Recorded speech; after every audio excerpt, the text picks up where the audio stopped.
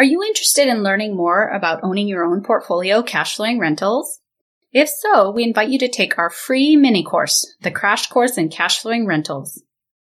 When you take our mini course, you'll learn the strategies we use to build our portfolio. You'll also get to see several of our students featured who have successfully built their own portfolios as well. To take our crash course, link to semiretiredmd.com/mini course, MINI-COURSE, or visit our website at semiretiredmd.com and link to the crash course on cash flowing rentals there. You may also want to join a waitlist for our introductory course, Zero to Freedom Through Cash Flowing Rentals, while you're at our website too. We'll see you there.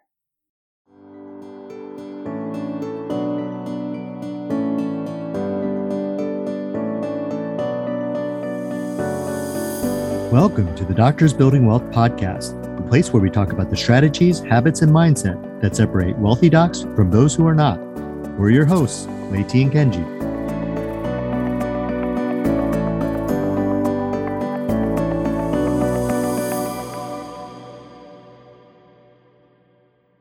So today, Kenji and I are going to do our 2020 year in review, and we're going to share our top takeaways from each of our businesses. Now, for some of you who don't know, back in 2019, Kenji and I actually made one of the most important decisions I think that we've made, which was deciding that each of us was going to be CEO of a separate company. And we did that really to help with decision making. So I'm CEO of Semi-Retired MD, and Kenji is CEO of our real estate company.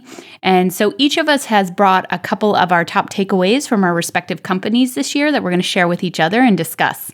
And we don't know each other, so this should be very interesting. So Kenji, why don't you start with telling us your number one for real estate? Okay, yeah. So I actually have three takeaways. The first one, and some of you may already know this story, but in the end of 2019, we were supposed to close on a 32 unit, and that had huge implications for our taxes, and the seller essentially didn't show up for the signing on December 31st. So we didn't close in 2019, which was a really, really big deal. So ultimately, it ended up taking almost 4 months to close on that property after going back and forth with the seller, getting lawyers involved. But I think the biggest takeaway for me on that one is, something that we learned at Tony Robbins, which is, to really kind of shift your thinking from, life's happening to me to asking yourself, how is life happening for me? And that was really kind of, I think, something that we kept asking ourselves, like, how is this situation happening for us? It was, a bad situation in terms of our taxes and, had huge implications for us. But in the end, what was amazing about that was actually, I really do think that life happened for us. Wouldn't you agree? Yeah, absolutely. I think in the end, the deal actually ended up being better priced for us. We didn't have to pay for a bridge loan. There were a number of things that went really better in terms of actually the money, but it also allowed us a lot of opportunity for growth, which is far more valuable, I think, than the money we ended up saving. Even if we hadn't saved extra money, the challenge of it, the amount of growth we had to overcome, the amount of interactions we had to manage our own minds was such a cool learning experience for us. And so I think the value, even if the money part hadn't worked out better, was actually there. Yeah, I agree. I think for most people in this situation, they'd be pretty stressed for like 4 months, but I don't think that we felt a lot of that, right? I think there were some moments here and there that were more stressful, but overall, I think that, we really controlled our mindsets throughout. Tony talks about being in a beautiful state. I think for a lot of it, we really were in a beautiful state. Really, actually, one of the things that we tried to do was think about it from the perspective of the seller, right? And to kind of think about the suffering that the seller is going through and really empathize, right? And that actually took away our suffering, right? Took away our frustration, and actually we empathize, and actually I think we were in a beautiful state for a lot of it, which is a real big thing. I know a lot of people are going through a lot of difficult things, and the question is, like, can you turn that around and be in a beautiful state even though you're going through a really tough time?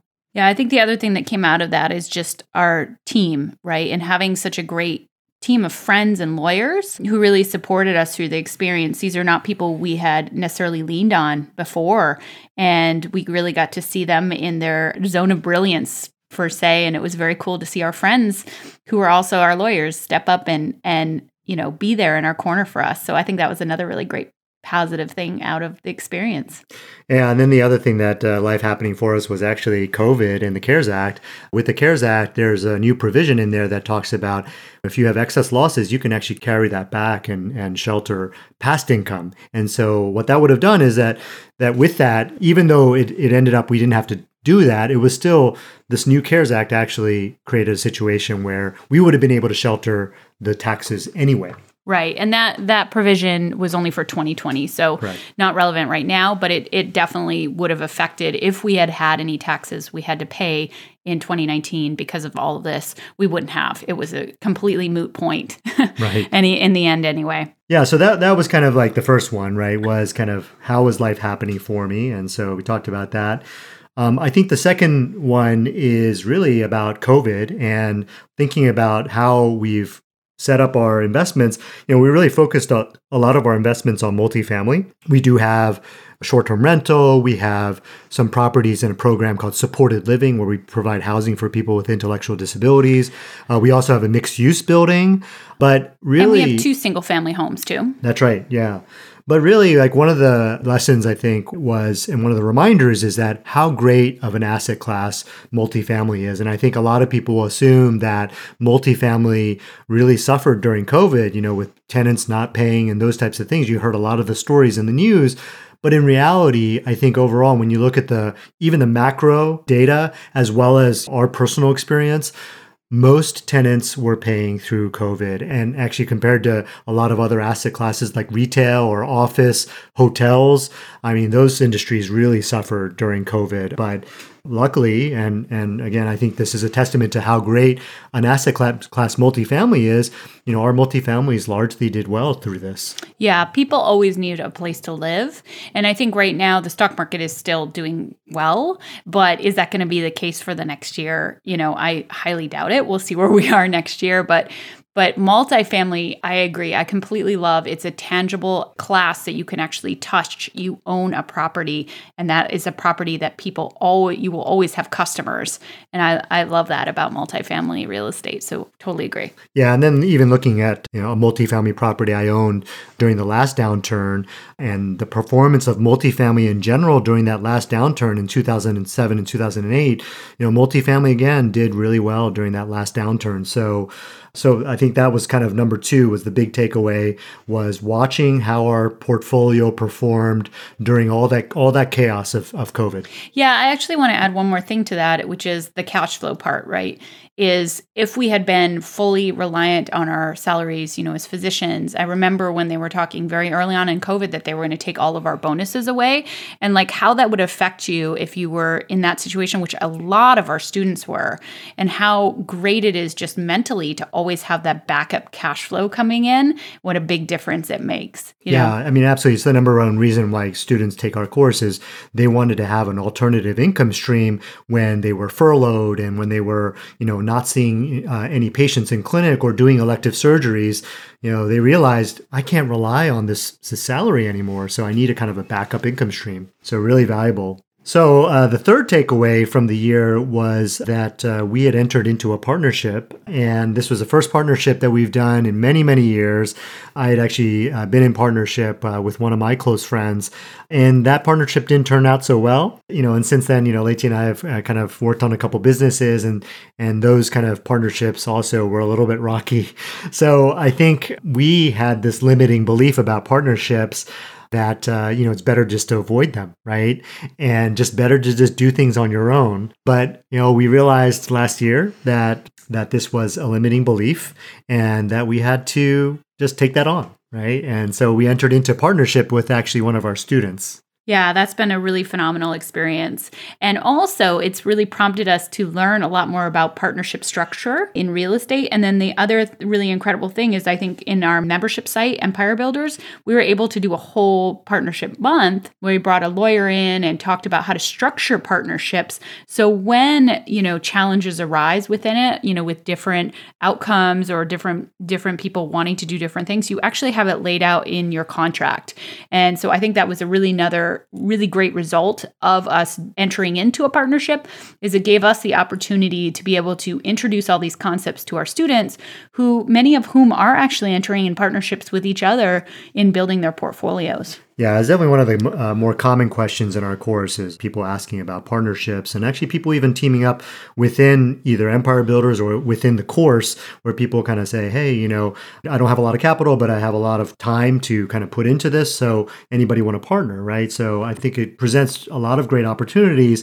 And I think the real key takeaway from this is that partnerships can be good. Again, counteracting our limiting belief about partnerships. Partnerships can be good, but you got to make sure that you structure it right, that you think about what Keith Cunningham says, the second order consequences, right? And for those who don't know what second order consequences are, it's, you need to think about not just the upside, which is really easy to think about, but you also need to think about the downsides. And then also, can you live with the downsides?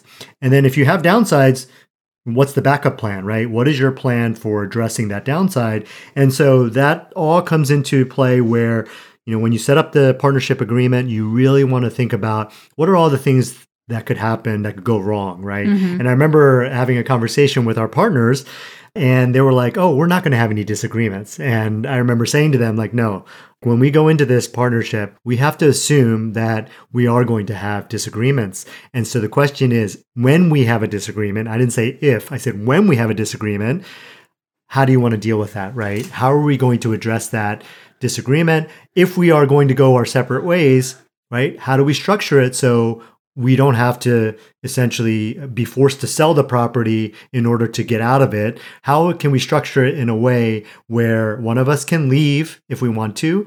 Or how can we structure it in a way where a disagreement doesn't end up in a lawsuit?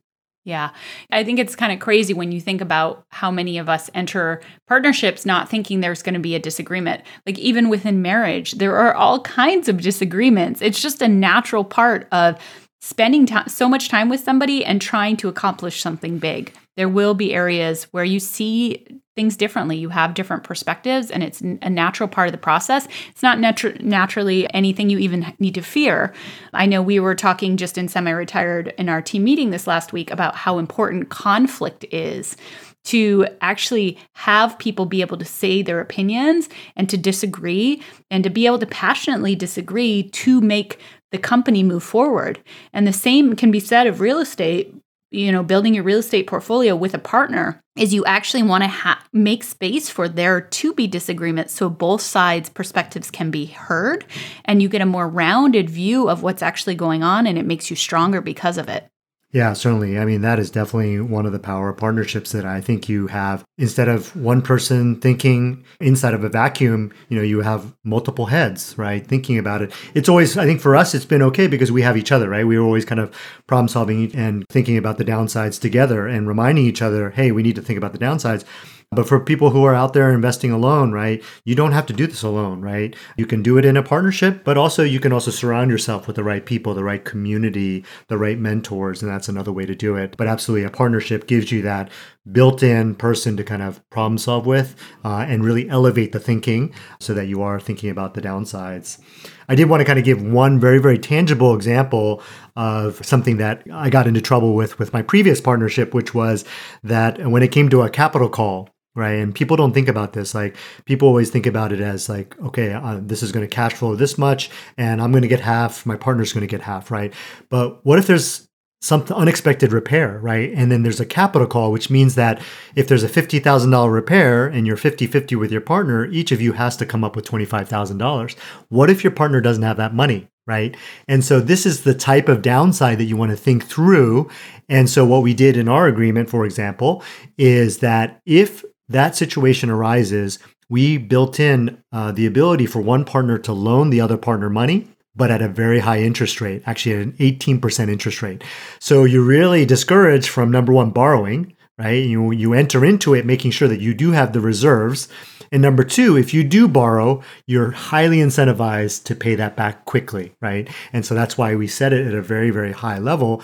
In my previous partnership, my friend didn't pay me back for like 8 years, right? And so that was one of the lessons learned. And so just for those that are listening, you can learn from my mistake so you don't make the mistake yourself. Yeah, that's awesome. This episode is brought to you by Keystone CPA. Are you tired of losing your hard-earned money to taxes each and every year? The truth is that tax savings are not just for the super wealthy. As a real estate investor, you too can take advantage of all the tax saving strategies that are available to help you protect your hard-earned money. Top-selling authors and tax strategists Amanda Hahn and Matt McFarland specialize in tax-saving strategies, especially for real estate investors. Be sure to download the Top 10 Tax-Saving Strategies for Real Estate Investors audio today to learn steps that you can take to start saving on taxes and supercharge your pathway to financial freedom. Check out Keystone and their services at KeystoneCPA.com today.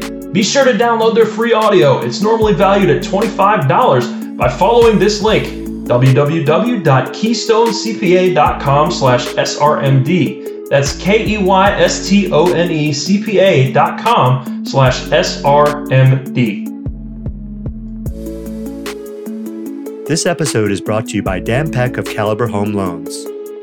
If you're an experienced investor, you'll know just how important it is to have a lender who knows how to work with investors. Now, we've been working with Dan and his team for over 5 years now, and he's our go-to whenever we need a residential loan for our investment properties. Now, if you're new to investing, you might not know this, but your lender can sometimes be the difference between getting a great deal or completely missing out on it because your lender couldn't close the deal. Now, I did want to point out that Dan can help you not only with your investment properties, but also if you're looking to buy a primary residence or vacation home. So the next time you're looking for a residential lender, be sure to email Dan at semi-retiredmd@caliberhomeloans.com to get a free consultation. All right, so those are my takeaways. So let's shift over to the semi-retired business. Lei T, tell us what are your top takeaways from the semi-retired business in 2020? Yeah, my number one is that the job of the CEO is to communicate and inspire people with your why. And, we talk about this a lot in our real estate course. So it's super relevant to real estate as well, because you are the CEO of your real estate business when you own properties. And so communicating your why of what you see, your vision of your business to everyone around you, even as just a simple real estate investor, is so, so, so important. So a lot of this learning comes from Keith Cunningham, and then also I read Start With Why by Simon Sinek that really helped me think through this. But basically, your why is the reason for why you're doing your business. And as a CEO of a business like Semi-Retired MD, we have such a clear mission, which is to help as many doctors achieve financial freedom and free themselves to dream again. And not only to dream of the lives they want, but actually to have a way to go get that dream and actually achieve it through buying real estate, through creating this source of income that then changes their lives. And that has been, the most fulfilling thing for us in Semi-Retired MD the last couple of years, is to watch people start to dream, start to trust that they can dream, and then to go out and do it and to achieve so much that maybe they didn't even expect. I mean, we now have students who have gone and bought 5, 6, 7 properties in a year. We have students who have gone out and, bought 10 or 20 or even up to 60 units in a year, right? And to watch them be able to take pride in their success has been so beautiful. But everyone on my team, we've taken our team this year from one part-time person is what we had at the beginning of last year. Now there are 12 full-time people working on this company with us. So in a year, we've taken it up that much. But my job as CEO, I realize my number one most important thing I can do is communicate to every single team member, why this company exists, why it's so important to help all these physicians, to communicate the pain that the physicians feel and to show them on the daily basis, the stories that we see in our Facebook communities of people totally changing their lives and freeing themselves. That is my most important job. And this year really showed me how much the why is central to what I do in leadership. Yeah, no, I agree. I mean, the why really ties into the culture of a company. And one of the things Keith says that we love is that, culture eats strategy for lunch, right? So, ultimately, if you don't have good culture, it doesn't matter how great your strategy is, you're going to have a lot of trouble building that business. And Keith, literally, he'll go into these companies and all he does is he changes the culture and he'll turn companies around, right? And so that just shows you the importance of culture. And when you start to build an organization, which is what we're doing, when you're small, you have one or two people maybe part-time working for you, maybe strategy is more important in that situation, but you're pretty much doing it yourself. You are the culture of the company, right? But when you start to get up to, over 10 people, then you have an organization. You really have to start thinking about culture and establishing the right culture and making sure that people buy into your mission, right? And make sure that everybody is there for the right reason. And so not in it for themselves, but in it for, the mission, the culture of the company, and whatever our goals are, right? And so, yeah, absolutely. I think that's a great lesson for the year. Yeah, and you're talking about culture, and actually that I think really ties into number 2, which is team building is not hard. And this is a limiting belief that both of us shared that we've, I think, overcome this year, right? And it's so interesting because if you asked us if team building was hard about semi-retired last year, we would have said yes. But if you asked us if real estate team building was hard, we would have said no. We would have said, no, there are property managers, there are contractors. This is how you do it. We had done it before. We had a plan. We had seen it work. So it wasn't quote unquote hard in our minds. But building a company like semi-retired's team, for some reason, we had this limiting belief or challenge around it. And what I realized, again, to go back to the why, is if the leadership has a strong vision of where you are going and why you're doing this, people will want to jump in and be on your team. It's not a matter of even going out and having to convince people to join. People want to join your movement. It's really a movement. And so I think that, again, I can tie this back to real estate. Is you are the CEO of your real estate business when you own a couple properties. You have a vision of where you're taking that real estate business. You can communicate that to your agent. You can say, hey, I'm going to start with a duplex right now, but this year I'm going to get up to 10 units. And you put that vision in their mind and they're like, man, this person's motivated. They have a clear goal. They're going for it. They know they're going to do it this year. I'm getting behind this person. I'm going to help them achieve their goal. I'm going to bring them all these deals. And they are super motivated. Now you've just passed your why, your goals onto members of your team. And they get behind you and they help you. And so I think, again, this is certainly about semi-retired MD, but I really think it goes into the real estate portfolio as well. Yeah, that's really cool. I never actually really thought about it that way, but all these lessons you're talking about team building really do apply to, the real estate business that I'm in charge of. And, I can think of the why, right? One why would be, to provide the best living conditions for our tenants, right? That could be a very, very strong why, not just for me, but for all the members of our team. And basically, I know that you're an independent contractor of mine. And because that's, a lot of the people that I do work with are independent contractors, your handyman, or your contractor, or your property manager, but they can still kind of buy into, my why and the mission. And basically, if you don't share that, then I'm going to go find somebody else. Right. And that's how you know how to weed out people who don't fit into your team, right? If this property manager is not taking good care of your tenants, if they're not giving them good service, they're not somebody you want on your team because they're not representing your why, which is, I want to make a great living situation for my tenants. Right. And I think there are a lot of our students who come into the course who are very motivated about, taking places that are beat up, like rundown buildings, and making them a great home for people. And there are some of our students that I can think of too who are also environmentally friendly, right? That's one of their motivations is making more efficient green environments out there in apartment buildings. So there are a lot of different motivations that we each can bring as our strong why. And besides even just, obviously a lot of people, it's for helping their families, their own personal families, and creating wealth for their kids and teaching their kids, right? All those things, they motivate you to get through challenges, yes, but they also can help you attract the right members of your team if you articulate them and you live them every day. Yeah, absolutely. So my third one was sometimes things will happen that are kind of outside of your control. And I think this was kind of ties into your first thing with our 32 unit. And in the case of semi-retired MD, like the things that happen outside of our control is just COVID, right? It totally affected our company, right? And that's just an environmental change. And there's nothing you can control about that. But what you can control is how you handle it, right?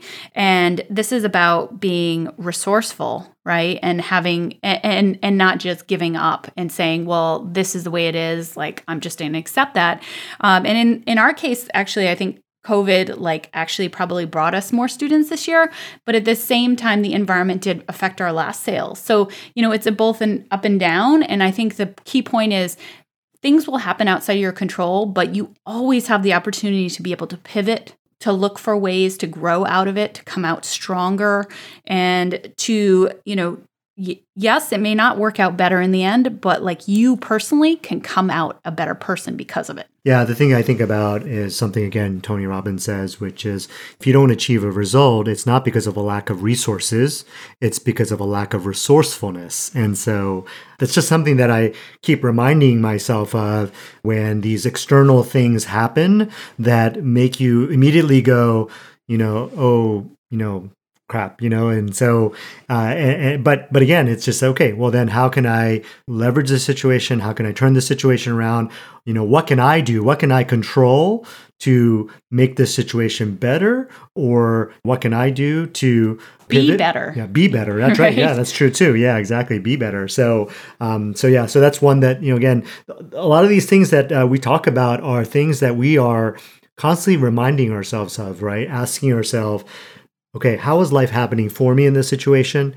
How can I be more resourceful, right? And if you notice the types of questions we're asking, we're actually asking how can I questions. A lot of people lead with I can't, right?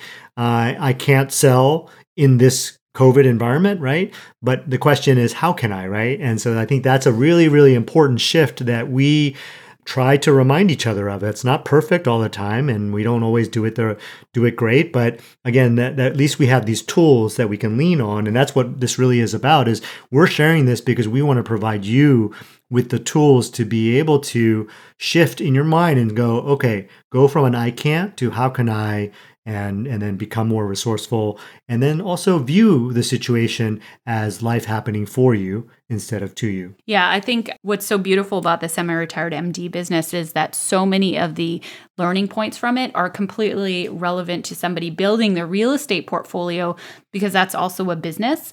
And when I think through what some of our students have gone through in the last year, the different challenges they have, how they were able to be resourceful, to pivot just within their real estate portfolio, do things slightly differently. It's really gratifying to watch people take these concepts and in so many different situations be able to put them into practice and change the outcome a lot of times of what's going on, or at the very least come out saying, you know what, I learned. That was a tough thing, but I learned and I grew and I came out stronger, and it is what it is. Let me move on to the next and not just get stuck and quit. Right? Yeah, absolutely. That's awesome. Well, I did want to kind of mention that we talked about Keith Cunningham, and we actually have a podcast episode that you can listen to where we go over the lessons from Rich Dad, because he is actually the real Rich Dad from Rich Dad, Poor Dad. He's the one who taught Robert Kiyosaki, and now we're learning from him in a mastermind. It's been really amazing. So be sure to catch that episode. Also, we're actually doing a year in review of our real estate portfolio. It's a 3-part series, so be sure to kind of check that out. We actually talk about all the properties that we sold, but also in detail talk about all the properties we purchased in 2020, and we actually more than doubled our portfolio in 2020. So it was a really, really big year for us. Again, despite COVID and everything that was going on, it was an election year. Despite all these things, we went out and achieved our goals. Yeah. Yeah. And that's on our blog. And then lastly, I did mention the book, Start With Why by Simon Sinek. And I think that was an incredible book that I read this year and would highly encourage all of you to read it as well. Okay, well, that's the end of this podcast, and we're, again, really grateful for you to join us. Please subscribe to our podcast and give us a review if you enjoyed it, and we'll see you next week.